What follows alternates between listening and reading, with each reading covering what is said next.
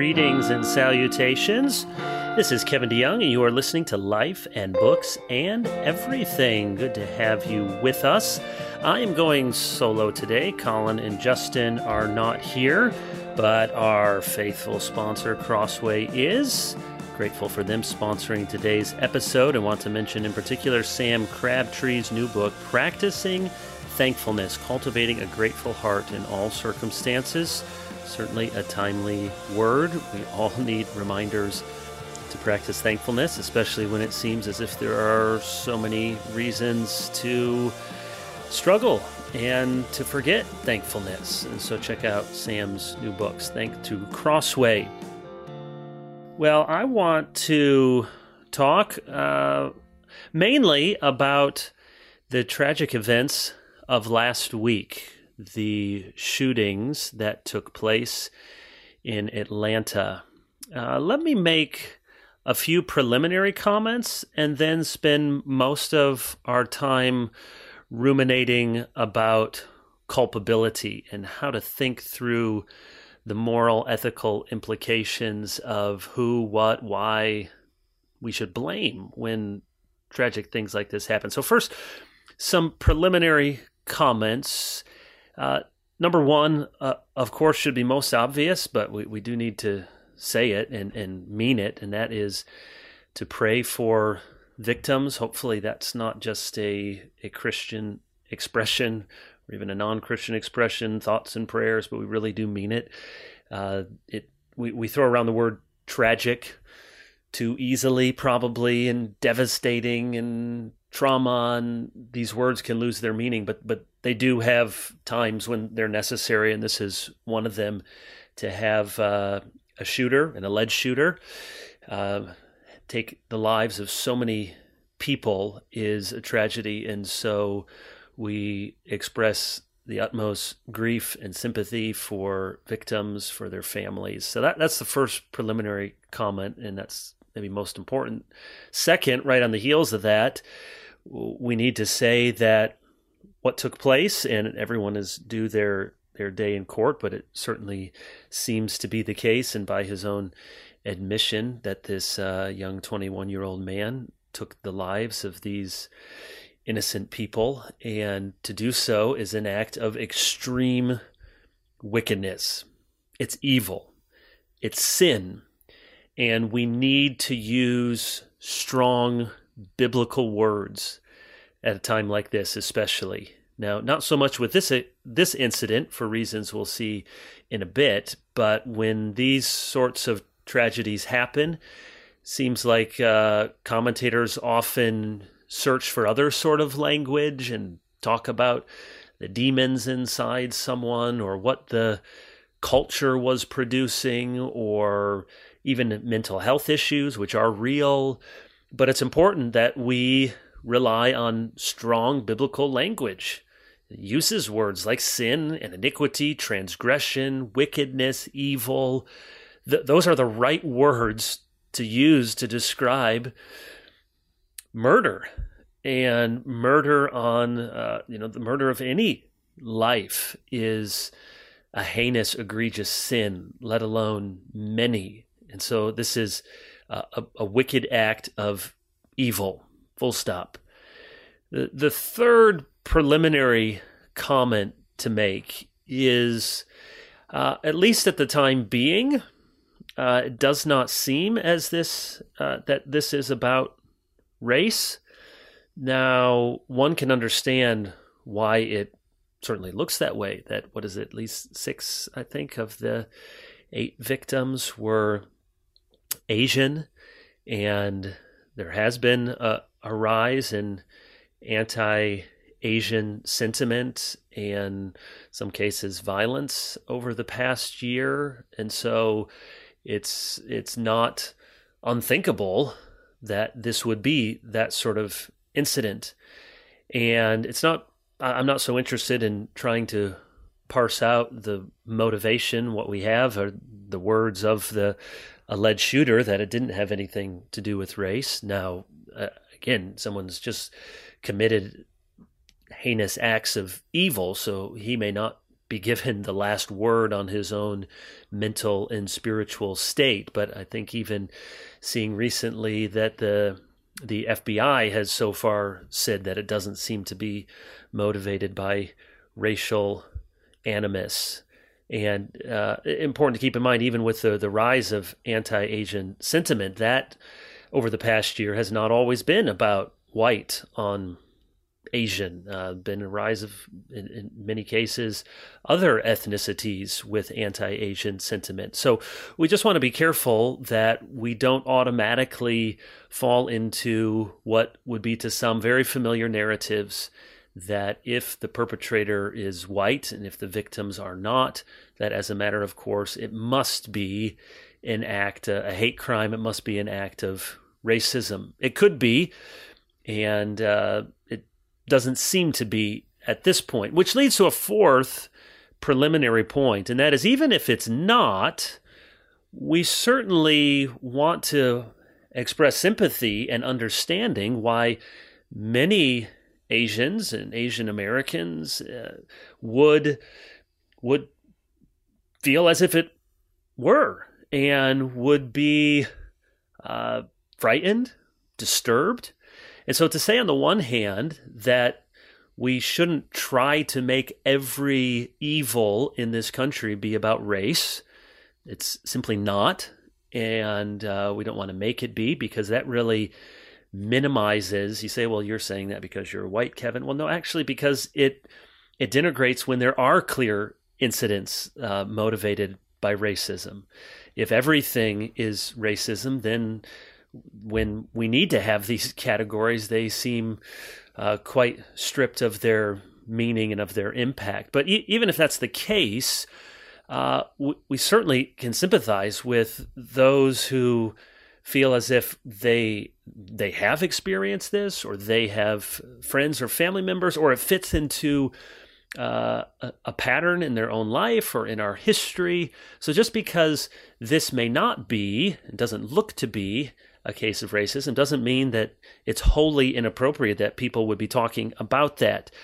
Just to use an analogy, if there had been a rise in anti-pastor sentiment in the past year, and some incidences of anti-pastor violence, and then there were shootings and several of the victims were pastors, you might say to me, well, statistically speaking, you're not at really any higher risk, or look at the vast majority of people don't feel this way. And all of those things could be true. And it may even be the case that it's wholly unrelated to any anti-pastor violence. But you can understand, if I'm a pastor, I am feeling like, here we go again. And if I've experienced it, and other pastors have experienced it, and then here's this murder of... Yes, you connect the dots. You connect the dots emotionally, existentially, personally. So what I'm trying to say is, on the one hand, we have this sympathy and understanding for those who see this. It doesn't come out of nowhere. And at the same time, that doesn't mean that that's exactly what has happened in this case. So those are some preliminary comments. What I want to spend most of this time ruminating, as people do on podcasts, is to talk about culpability. So, again, I just think like a pastor and think in lists, so let me make a number of points and see if any of this holds together as something helpful. So, one, under this broad category of culpability, so we're asking the question, who, what is to blame when something like this happens? So first, we do not want to remove the personal aspect of individual agency. That has to be where we start. Now, we'll go on to say, is that where we end or land? Sometimes it is, but it's certainly where we need to start. Again, as I said a few moments ago, too often when these things happen, people talk in euphemisms about someone's personal demons, or this sort of addiction, or even mental illness, which mental illness is a real thing and it's very complicated. But we have to see human beings as responsible moral agents. So when we see something like this, before we are wanting to draw all sorts of other conclusions, we need to say this was perpetrated by an individual acting with free will in a certain philosophical sense. I'm a Calvinist, so not a libertarian free will, but a kind of free will meaning, as Turretin would say, not constrained by external coercion or compulsion. This is someone with a will making decisions. So a person's individual agency. The person to blame for this is first and foremost the one who committed these atrocious crimes and sins. That's the first thought under culpability. Here's a second thought, and that is that beyond that, we should be slow. Now, slow doesn't mean never necessarily, but it means slow to size up a fast developing situation, and in the immediate aftermath, based on certain reports, which may later prove to be accurate or later prove to be not the whole story, or as these things unfold, sometimes prove to be inaccurate. We should be very slow to size up these fast developing situations, and even slower to make sweeping conclusions. So a great evil has been perpetrated, and quickly on the heels of that, it is all too easy in any of our hearts, and then it shows up online or commentary. All of a sudden, we have it all sort of figured out. This act is a part of something much bigger, and we have it sized up what is going on. When, as has been shown in similar tragedies, that what initially comes out is not always the case. Again, it may be that what we heard from the very beginning with this shooting turns out to be exactly the case, and then more details come out. So I'm not at all trying to make a case of defense for anyone. I'm simply saying that when the facts are still coming out, and even when all the facts are coming out, we're going to get to this, we ought to be very slow to make sweeping conclusions about what this means, therefore, about the state of X, the state of the country, the state of the church. We have this atrocious act, and we come to immediate, swift, sweeping conclusions. I surely think Christians ought to agree it is the better part of wisdom to wait. Surely this would be the time to weep with those who weep, to pray, to comfort the afflicted, to think through our own heart, all sorts of appropriate things we would do before we say, aha, I read a couple stories, I saw a few tweets, I got a few quotes, and here's how this fits into everything, which tends to always fit into the way we already saw things, and is another piece of evidence for why the way we see the world with our enemies and our friends and our tribe and their tribe is accurate. We really need to slow down. Here's a third thought, thinking about culpability. It seems to me we go through a familiar pattern in this country when these things happen, and they happen too often. Any time is too often. We go through a familiar pattern of who is to blame. On one level, there's probably something therapeutic about this. There is a way in which the human brain and psyche, especially in moments of profound grief, we need order. We need to make sense of this. And so I think there's a therapeutic impulse. Can we make this, which seems senseless, which seems frightening, which seems undescribably evil, can we put it in categories that seem familiar to us? And so we tend to find these things and put them into a familiar drama in which our side are the good guys and the other side are the bad guys.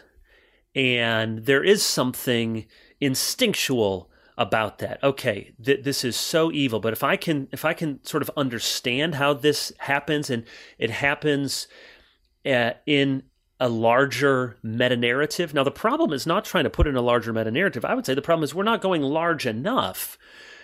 The larger meta-narrative, of course, is we do not wrestle against flesh and blood.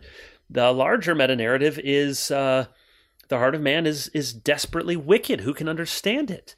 That all creation is groaning. So yes, put this into the bigger story of creation, fall, redemption, consummation. But we tend to put it into our own personal stories. And with that comes a tribal instinct. And this is not just on one side or the other. It is a human instinct. And so we see these things happening, and it's like the Hatfields and McCoys, and this is evidence of those darn Hatfields. This is what they're like. And so what one person has alleged to have done in this heinous act of wickedness becomes something of a tribal marker. And it leads to this very perverse sense, if we're honest. We feel this. We hear that there is you may hear on the news or scrolling across your screen or on your phone, there's some shooting, there's some horrible thing that has happened.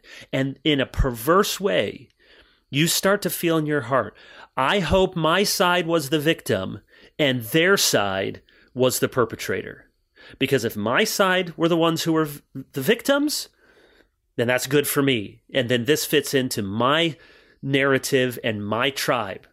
Because being the victim is the way your tribe gets moral standing, the way your tribe advances. And we all understand what this is like. This happens far too easily in our culture. There is one side, there's one kind of jersey. Who's thought to have worn a certain jersey? Maybe police officers, white people, males, Christians, conservatives, maybe Jews sometimes. So there's a certain sort of, were they wearing that jersey? If those are the sort of people who did it, then that's the other team, or those are my team. And then the people on the other side, blacks, Hispanics, Asians, women, immigrants, Black Lives Matter, or the other side is Christian nationalists. So we have these distinct teams, and the idea is to find your teammates being sinned against and the other team being the sinners. And there is that. Now, again, this all takes a lot of careful thought, because it's not as if oppression does not happen. It does. And it's not as if those lines of oppression haven't often gone in one direction versus another.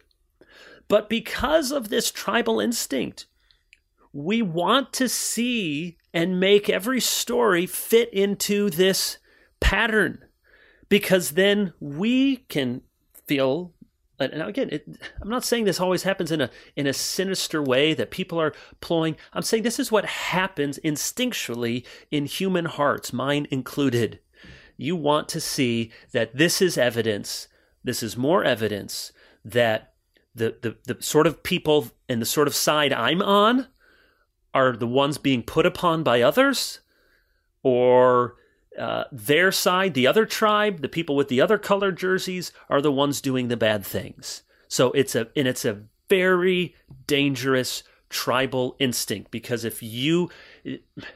there's enough things that happen in the world, and if some media doesn't report on it, another media will, and everyone's got a phone. So if you're looking for your tribe to be victim and the other tribe to be oppressor, you will find lots of evidence of it. And it's a dangerous instinct. Again, not that it may be that in certain situations, those are the facts, that is in fact what happened, that sort of person was, for these reasons, victimizing this sort of person. So it's not that the facts could never fit. It's that as a tribal instinct, it is dangerous. There's also, and this is all under talking about familiar pattern of how this goes on when these things happen. I also think there's something in the human heart that wants to find a cause, so that we can determine, well, here's why it happened, and therefore, if we would have just done something different, this wouldn't have happened. Because that gives some sense of reason, rationality, control. Again, we all want this. So we want to try to make sense of these horrible sins and crimes by thinking, well, what was, okay, a person did it. Individual agency, but surely it's a product of something bigger. They must have been educated in some way to do this, radicalized, or they didn't receive a certain kind of education, or they were medicated, or they weren't medicated, or they got some bad counseling, or they needed counseling, or someone somewhere along the line was giving them wrong sorts of messages. All of these are reasons to say, if we had just done X, this wouldn't have happened. Or if we hadn't have done Y, this wouldn't have happened. And again, that's a very understandable mental and spiritual process that we would go through. And it may be that some of those circumstances are discovered, or we realize things that could have made the situations less likely, or things that were said or done that made certain situations worse. But the instinct to want to find a larger meta cause is, at least in part, because we want to, it's hard for us to think, so these wicked people sometimes just, they do wicked things, and it comes from a heart that maybe couldn't have been stopped. That is a scarier way to live in the world than to think that there might have been a plan or a program or something that could have been put in place, or there was the wrong thing that was put in place, and then this would have never happened. So all of that is, I guess that was my third point under culpability. We go through this familiar pattern of thinking about who is to blame. Okay, here, getting into some of the issues that were going on, if you tracked any of it online, and I really debated whether to say anything at all, but maybe it's helpful to at least think this through. So the fourth heading here under culpability. Some people were quick to link this sin and crime and atrocity to other big events, institutions, movements, people.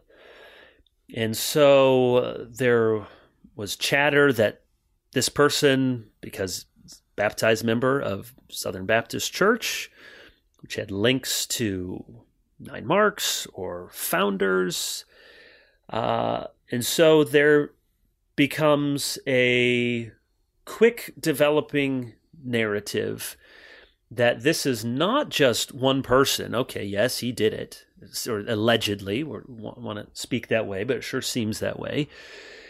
But no, this speaks to a much larger systemic problem in our conservative evangelical world. So that was the argument, and that's why I want to talk, and am talking here, about culpability. So how do we make sense of this particular argument? Okay, this person, the alleged shooter, belonged to a conservative Southern Baptist church with links to other conservative Reformed institutions, movements, schools. All right, so the first thing is we, and I'm speaking people like me, I'm not Southern Baptist, but I know some of these institutions and schools and movements. So we should be open to seeing something uncomfortable about ourselves. The psalmist says, he prays, let's see if there's any wicked way in me. So certainly it's always good to have a posture of humility, genuinely to say, okay, Lord, if this in the most horrendous way uncovers something that maybe no one intended, but some kind of diabolical messages that were contributing to this, oh Lord, help us, help me. And so David French wrote a piece about purity culture and on the Dispatch, and like a lot of things that David writes, I agree with a lot of it, and I disagree with some of it. And I guess I should say I grew up in a RCA kind of mainline, but mostly evangelical church, and certainly had messages about modesty and waiting to have sex until you're married, and sex is about the worst things you could do, or you could get drunk, you could have sex, you could maybe rock and roll music, I don't remember, but certainly I heard some of those messages, but I didn't grow up in the kind of purity culture, the extreme sort of versions of it that I hear with the weird kind of rituals, or I never remember somebody trying to blame women for men's sin struggles. So again, I hear some of the things, and I want to say, yeah, that's a really bad idea, or that's a bad thing to teach. And I feel like we could really use some more Francis Turretin in our day. I love Turretin because he goes through, in almost every question he's trying to answer, not every, but so many, he starts by saying, we distinguish. That's what I want to hear more Christians saying. We distinguish, because he's always saying, okay, here's this theological question, and he'll say, I'm not trying to answer this question. I'm not trying to answer this question. Here's 4 things I'm not answering. Here's the one thing I am answering. And so when something like this happens and we hear about all these bad ideas, I want to say, well, let's distinguish. Okay, what is the bad idea? Is it a bad idea to give people a sort of gospel-less Christianity that says if you are a sexual sinner, the rest of your life is in tatters and you have nothing but second best from God and for yourself and for others? Well, yes, that's a bad message. Is it bad to give women the impression that their dress is responsible for male sin or lust? Of course it is. We must distinguish.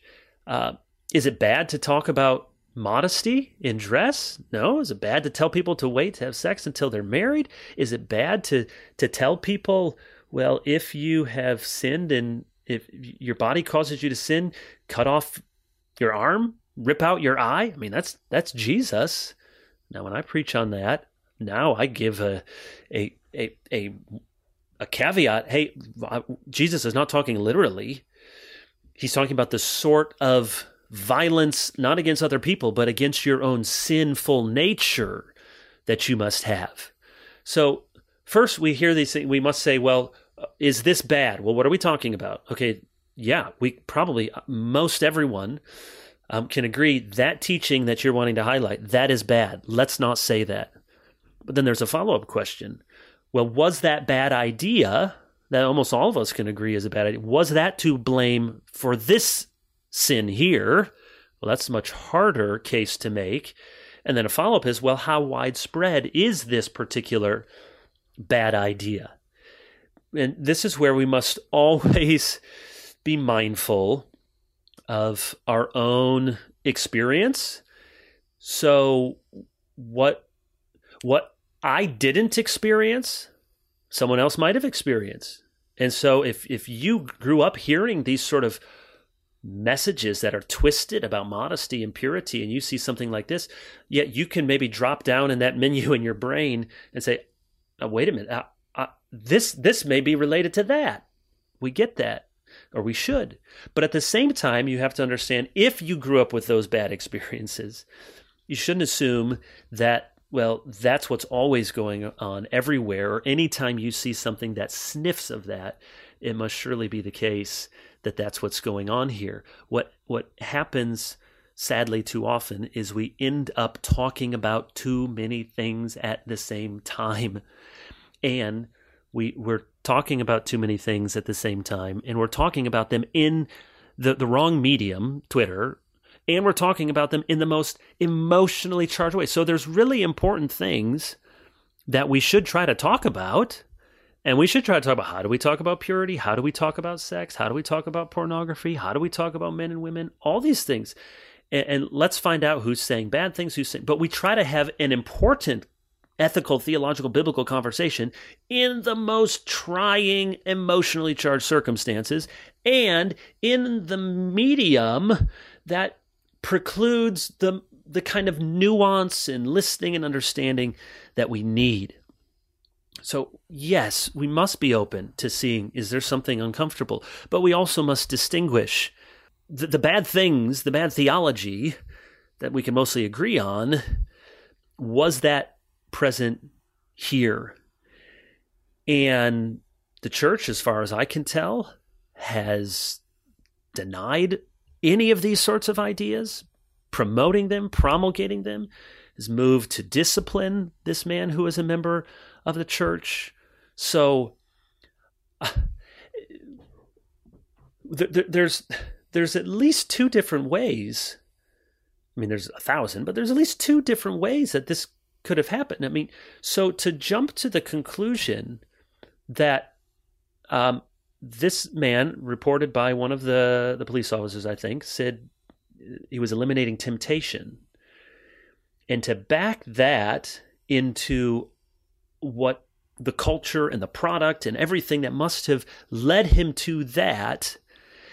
Now, that's one way to think, well, he must have been at a sort of church or listening to the sort of people, or but that's one scenario.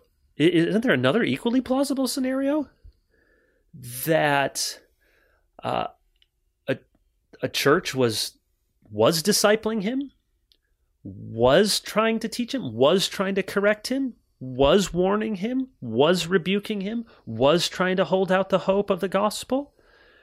So these arguments that say X is the culture of, or this is the product of, or this is in the air of, these general arguments are almost impossible to refute, which doesn't make them better arguments, it makes them worse arguments. So we must be very careful. Might it be the case that the pastors or parents or youth group leaders in this case are more devastated and genuinely traumatized than almost anyone else, save for the victims? So there is good biblical reason to be very careful about these arguments that quickly assign culpability upward and outward. Again, let's be willing to see if there's some bad teaching that found its way into these heinous acts. But we also know that people can claim inspiration from certain teachings. People have claimed inspiration from Jesus to do all sorts of heinous things, from the Bible to do all sorts of bad things. So just linking in someone's mind does not make it so. I'm thinking of Jesus' good warning to us that with the measure you use to others, it will be measured to you. And that seems an apt word.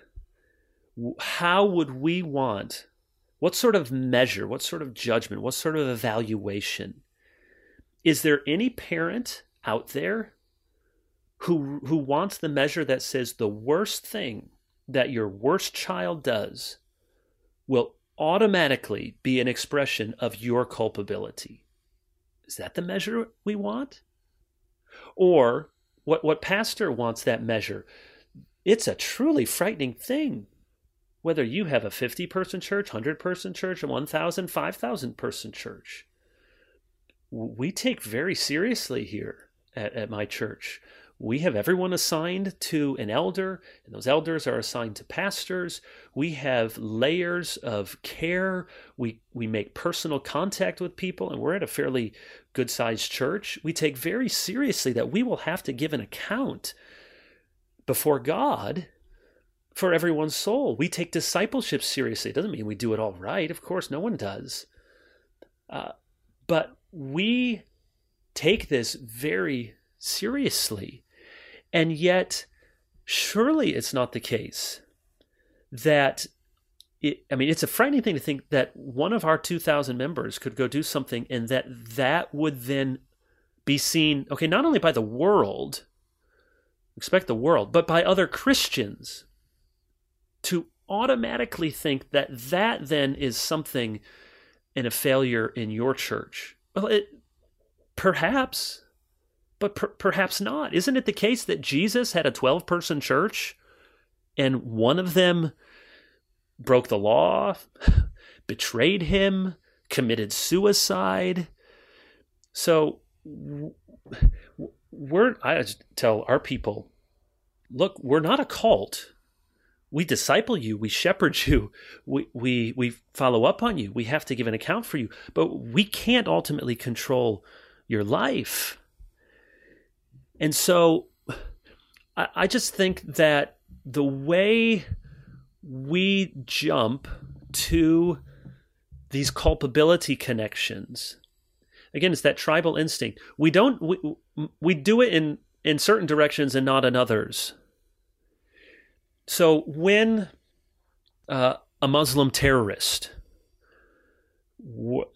especially post 9/11, and acts of terror were going on, and by Muslim terrorists, by Muslims who were saying in public forums, I'm talking about Al-Qaeda folks, that this is why they were doing it. They were, one of the big differences here, no one at all is saying anything except this was a horrible, egregious, sinful, wicked thing that happened. So you have, back when after 9/11, you actually have some groups saying, no, that what happened there, these terrorism acts, that's good. That's a part of what we believe. That's a part of what we're trying to do. And when that happened, many people rightly said, look, most Muslims are not like that. That's true. Or the Islam that most people practice is not like that. Now, there's lots of theological arguments on what does Islam teach, but it's certainly the case that the Islam that most people practice is not like that. And most of your Muslim neighbors are not going to be, in all likelihood, terrorist threats. So people rightly pointed that out, didn't they? To say, don't think that because these Muslims were doing it, and they were actually claiming to do it on behalf of Islam, don't think that this means that all Muslims are somehow culpable. Now, I'm just willing to guess that some of the same people that would have been very sympathetic to those good reminders might be some of the people, or some of the same instinct at least, that then when it comes to Christian culpability says, aha, but now this is a product of something nefarious that is in the air. When in fact, no one is celebrating, encouraging anything like this.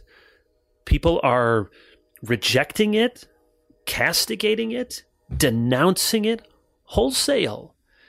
So the measure you use is the measure that will be used to you, let alone that we could look at other sorts of events, infamous shootings, the shooting at the Pulse nightclub in Orlando.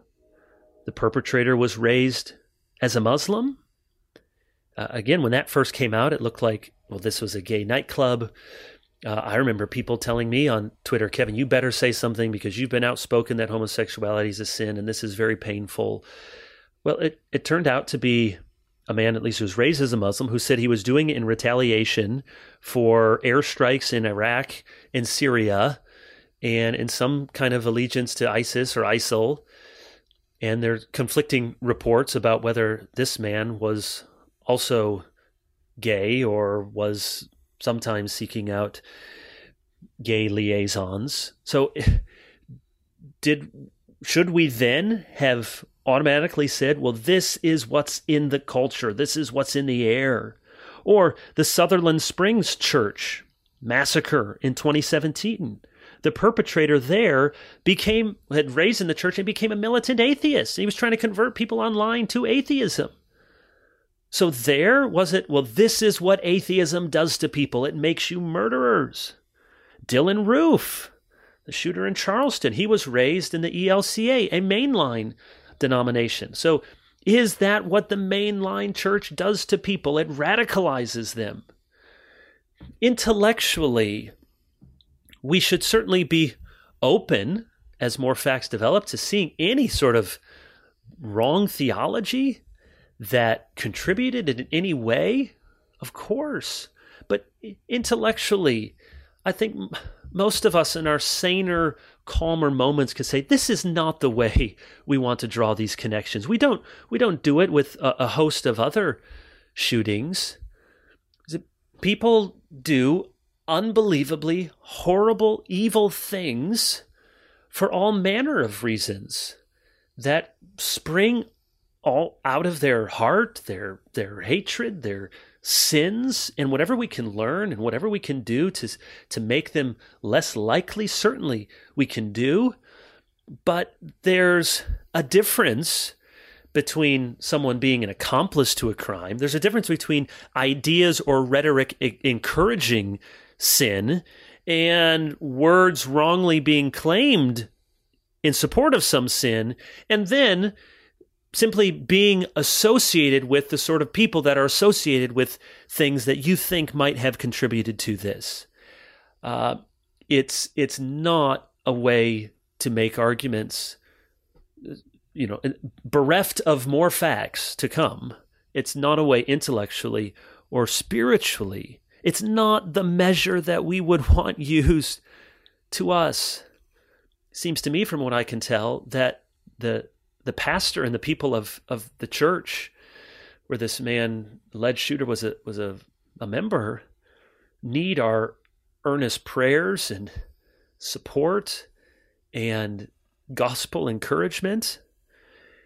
And the man who did this ought to meet the fullest extent of the civil law and to pray for his soul before God. So the accusation, which can too easily be made, that this is either the product of some really bad teaching about men and women, or this is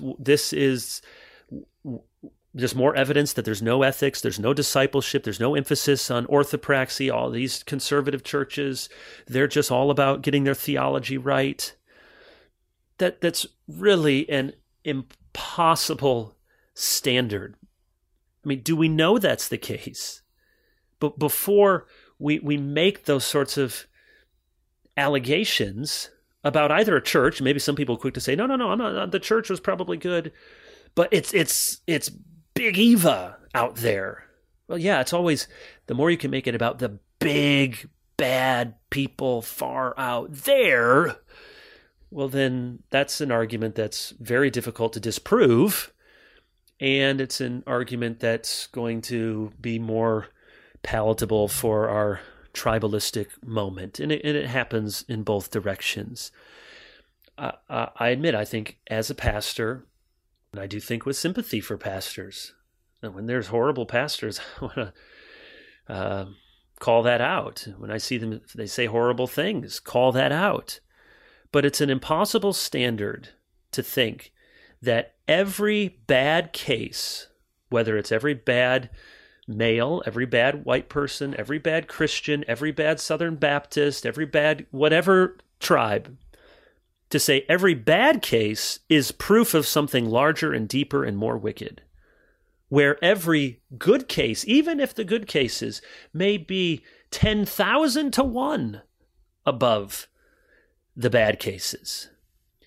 They don't count, because you don't hear, you don't have headlines. You don't hear stories about another transformed, self-sacrificing, worshiping Jesus following person. No. So those don't get weighed in the balance. Again, I'm almost done with all this here. So I'm repeating myself, but it's not that there's nothing one could learn, or that churches can't be bankrupt in their discipleship, or that churches can just focus on getting your doctrine right and they're completely devoid of ethics or teaching people how to live or what it means to follow Jesus. Or all of those things can and do happen. And where they happen, there it is, don't do that. That's bad. But it is impossible for the church to have, no, I don't say it's impossible, because Jesus builds his church and God has a way. I'm saying it's unwise, it's inappropriate, it's unfortunate when we, speaking of Christians, do this to ourselves, to say that bad thing confirms everything that I think is wrong. And whether or not there are, I mean, if there's some teaching product that produces that, why does it not produce that except almost virtually never? And we don't hear the stories upon stories of men and women in churches who, yes, there's always, every pastor I know, this one at the head of the list, is imperfect and sinful, but real lives transformed, real churches doing good in their community, real churches following Jesus, real churches speaking the Bible to help people get their heads right and their hearts right and their hands right, all of those things. So it's a caution for us before we make these culpability connections so swiftly, so quickly. All right, let me wrap up. You didn't think I could go and talk as long all by myself. Well, I am a pastor. I can. Let me just mention some books. What have I been reading lately? I'll just mention them in a couple categories. So I've been reading a number of books about race. I just finished Duke Kwon and Greg Thompson's book on reparations. I'm not going to say any more about that because I hope to write a review on it in the next couple of weeks. I read William Julius Wilson's book, More Than Just Race, Being Black and Poor in the Inner City.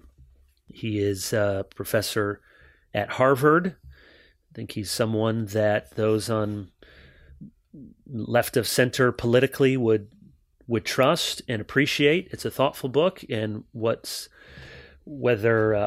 not learned enough on all of the things he talks about to adjudicate his arguments, but as the title suggests, more than just race, what he's trying to show is that being black and poor in the inner city is the product of all sorts of circumstances. And I think that's really helpful whenever we talk about almost any societal issue. The more we can move off of monocausal. So if you're thinking about racial disparities, well, it's just fatherlessness, pathologies in the family.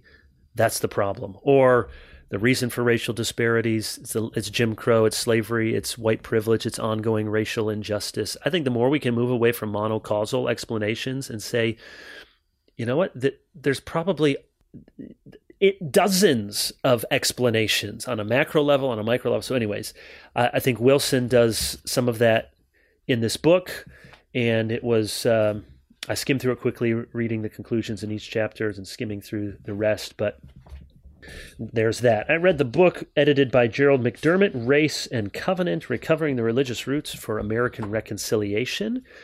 I'm not sure I'm convinced by the overarching theme of the book that America is in a covenant with God. So that's a big theme, to recover this idea of a national covenant in Scripture and history. I guess if covenant means God deals with nations and he deals with nations to judge them for unrighteousness, and he does bless nations that are obedient. If that's the basic covenant idea, I think that's helpful. But if we're talking about an established covenant from God, the United States, I do not think is in a covenant with God in that biblical sense. Nation of Israel was, the church is. Having said that, you could say this book is sort of a conservative response to some of the racial conversations. So there's some really good articles from a number of African American conservatives, Glenn Loury and others. So I think, like any book that's edited, there are some chapters that I underlined a lot, and others I thought, I'm not sure I agree with that. But Race and Covenant, it's worth reading. Similar, it's a book by Joshua Mitchell, American Awakening, Identity Politics and Other Afflictions of Our Time. Joshua Mitchell actually wrote a chapter in the previously mentioned book along the same theme. It's an interesting book in that Mitchell, who is a professor of political theory at Georgetown University, he, in part one, which is the bulk of the book, looks at identity politics. In part two, he looks at bipolarity and addiction. So it's a little bit of not some themes that people would always put together. And again, one of the big ideas that we need to move away from identity politics into liberal competence. I was probably my fault as a reader more than his as a writer, was still struggling with what does he mean by that. Having said that, what was surprising and really refreshing in this book, written by a political theory professor at Georgetown University, is it was deeply spiritual, scriptural, Christian, and I'd say the overarching argument in the book is that our racial tension is fundamentally a spiritual issue. And as a fundamentally spiritual issue, it will not be solved by political horse trading, will not be solved by zero-sum identity politics. Your side must go down for my side to go up. But it will only be solved, quote unquote, or at least improved, when we look at it as an issue of sin and transgression and a lesson of forgiveness and guilt. Worth reading, American Awakening. Just two more books. Another book by Glenn Sunshine, Slaying Leviathan, Limited Government and Resistance in the Christian Tradition. At 175 pages. This was a good introduction, especially if you've forgotten a lot of your Western civ or political theory. It's a good introduction to exactly what the book says. You know where he's coming from, limited government and resistance in the Christian tradition. So he's arguing that the Christian tradition lends itself to those two things, both appropriate resistance against the government when necessary, and that government should be limited. But it's really a work on church history, going from the early church and through the Middle Ages and natural rights and the development in the Protestant Reformation. He looks at Locke very favorably. I know there's a disagreement. My friend Jonathan Lehman and I often talk about John Locke, and he's less sanguine towards Locke's influence than I am. The book stops at the American founders, so it would have been interesting, okay, well, what developed after that? But again, this would be, for lack of a better term, would be a conservative look, but thoughtful. So there's that book, Slaying Leviathan. And on a completely different note, I read on vacation last week Cal Newport's newest book. I've read Cal Newport on digital minimalism and on deep work, and I've listened to some of his podcasts. And I always find books like this, they have certain ideas that aren't applicable or don't seem to work, but there's always some really good nuggets, and especially I find Cal Newport helpful. So his newest book, A World Without Email, Reimagining Work in an Age of Communication Overload. The title is a bit extravagant. He's really not advocating for the obliteration of email, or even in your own life that you couldn't be on email, but he does a really masterful job that almost all of us would resonate with in the opening chapters of describing why email feels like such a tyranny in our life, And then he argues that a lot of the things we do with putting auto replies and certain times where we're going to check our email and others, and he says are just sort of nibbling around the edges. And he's calling for something more drastic.